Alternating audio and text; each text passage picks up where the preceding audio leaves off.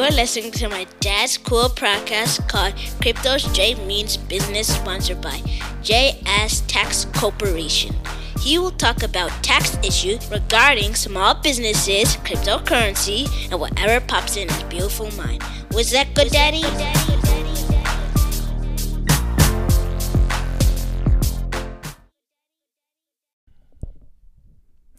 Hello, you are listening to the Crypto J Means Business podcast series. My name is Jamal Solomon, aka Crypto J, in which we talk about taxes, cryptocurrency, small businesses, how to teach the babies about money, and or anything that enters this beautiful mind of mine.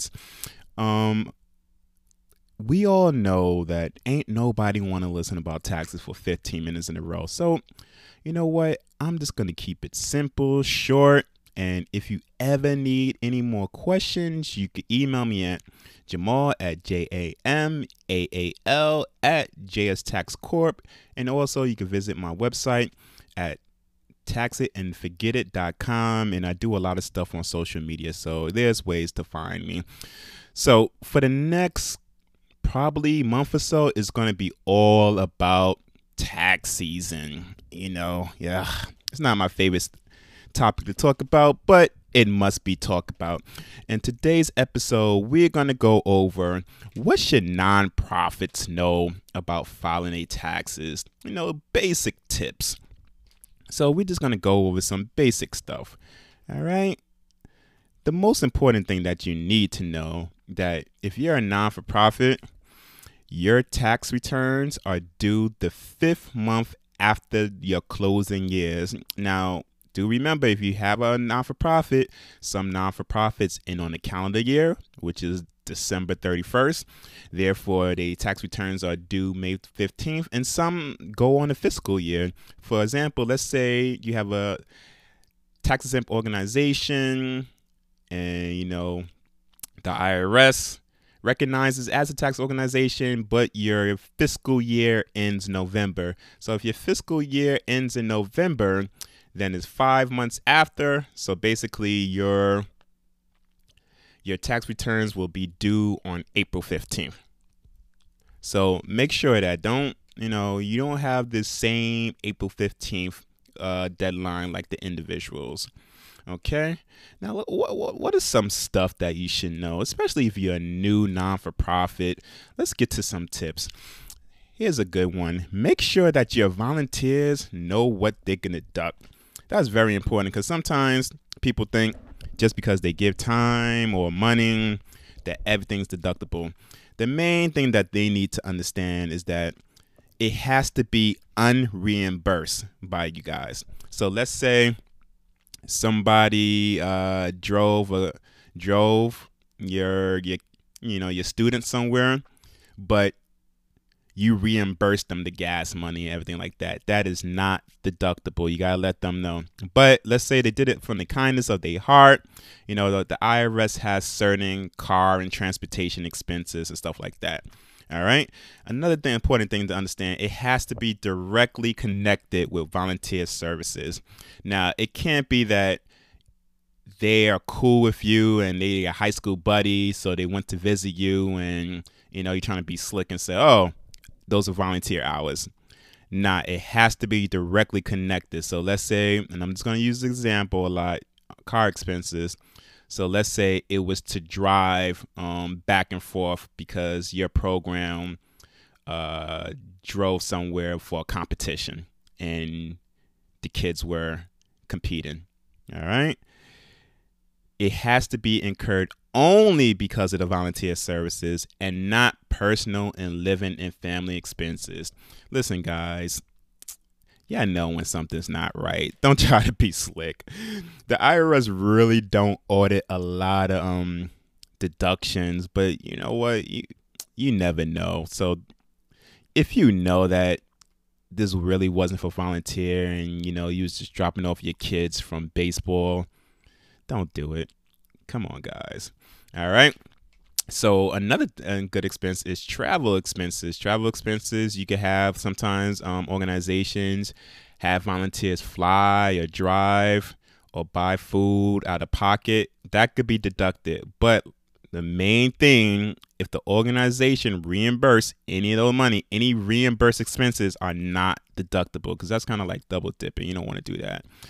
Now, let's say you need to wear some uniforms and stuff like that. The volunteers, they need to wear uniforms that they can't wear anywhere else. And I'm not talking about a business suit, because a business suit you can wear anywhere. You can wear it to a funeral, you can wear it to your prom, you can wear on your date with your wife or your girlfriend, whatever the case may be. So we're talking about like a uniform. Like the only way you're going to wear it is because you are volunteering with that organization. All right. Here's another good one, people. Know when and how to acknowledge charitable contributions or donations in lesser terms. Every donation does not have to be acknowledged in writing. Yeah, you may be a nice person as a founder of the organization or executive director, and you're so happy that somebody gave you $15. You say, you know what? I'm going to write them a letter. But, that's really out of the kindness of your heart. You don't really need to write an amount that small. It's usually any amount over $250. You need to give them a written receipt. So, like I said, just know, and sometimes the rules change, the number amount change.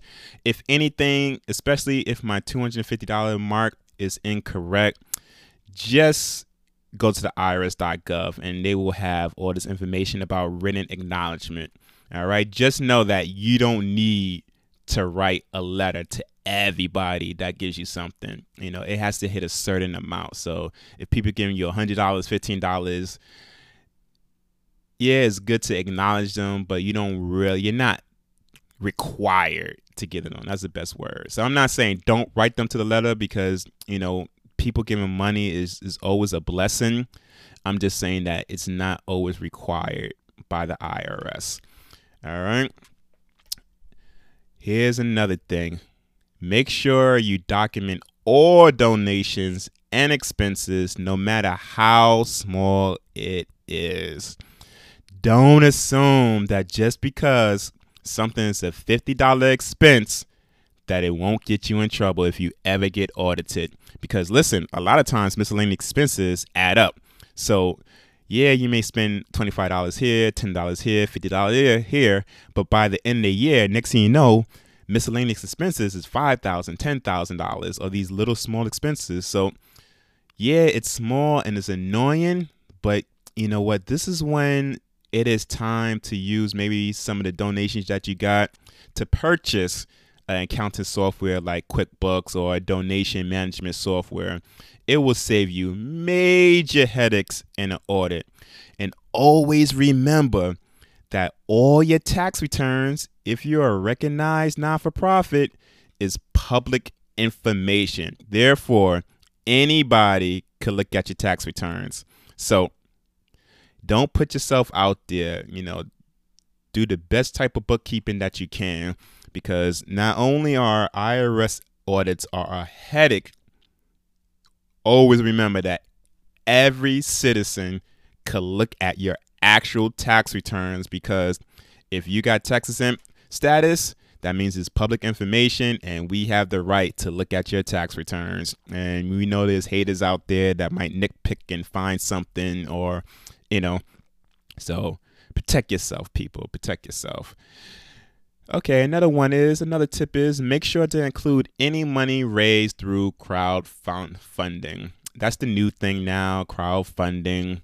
A lot of people is getting a lot of money, and that's a good thing, because technology is both good and bad. But make sure that you're following the donation tax laws. We're not going to get all into it, like I said, because ain't nobody want to hear about taxes for 15 minutes. Get out of here. But when you have, when you're doing crowdfunding and you have a board, make sure that you have this discussion, that you're following the tax laws and all the other stuff. If you have an accountant, that's another person to consult with, because with technology, you just got to make sure that everything is run well. And like I said, everything could be audited publicly. All right. And here's my last most important thing. And I know this is going to sound selfish, but hey, it's the truth. Come on, guys. Seek professional tax help. And I'm talking about qualified professional tax help, not just because you like the person or the person is your father or your neighbor. Really make sure that they know the tax exempt tax law because it's very complex and tricky. So the last thing you want to do is hire somebody because you like they smile, but they doing everything wrong. So when you get audited, next thing you know, your tax exemption status is snatched because you haven't been doing the right thing. Now, the tax help don't need to be expensive. There are a lot of organizations that will do pro bono tax work help. But even with that, you got to make sure that the person knows what they're doing. All right, people. And I think my final tip is if you can't get the tax return on a due date, always remember to do the extension. All right.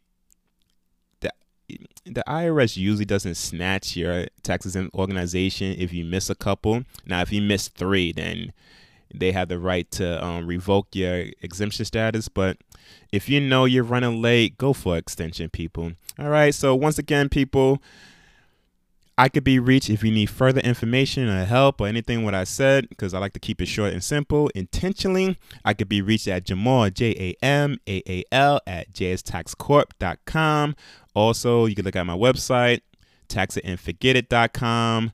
And if you look at the description of my podcast, you can see where all my social media stuff is at. So until the next time, people, peace.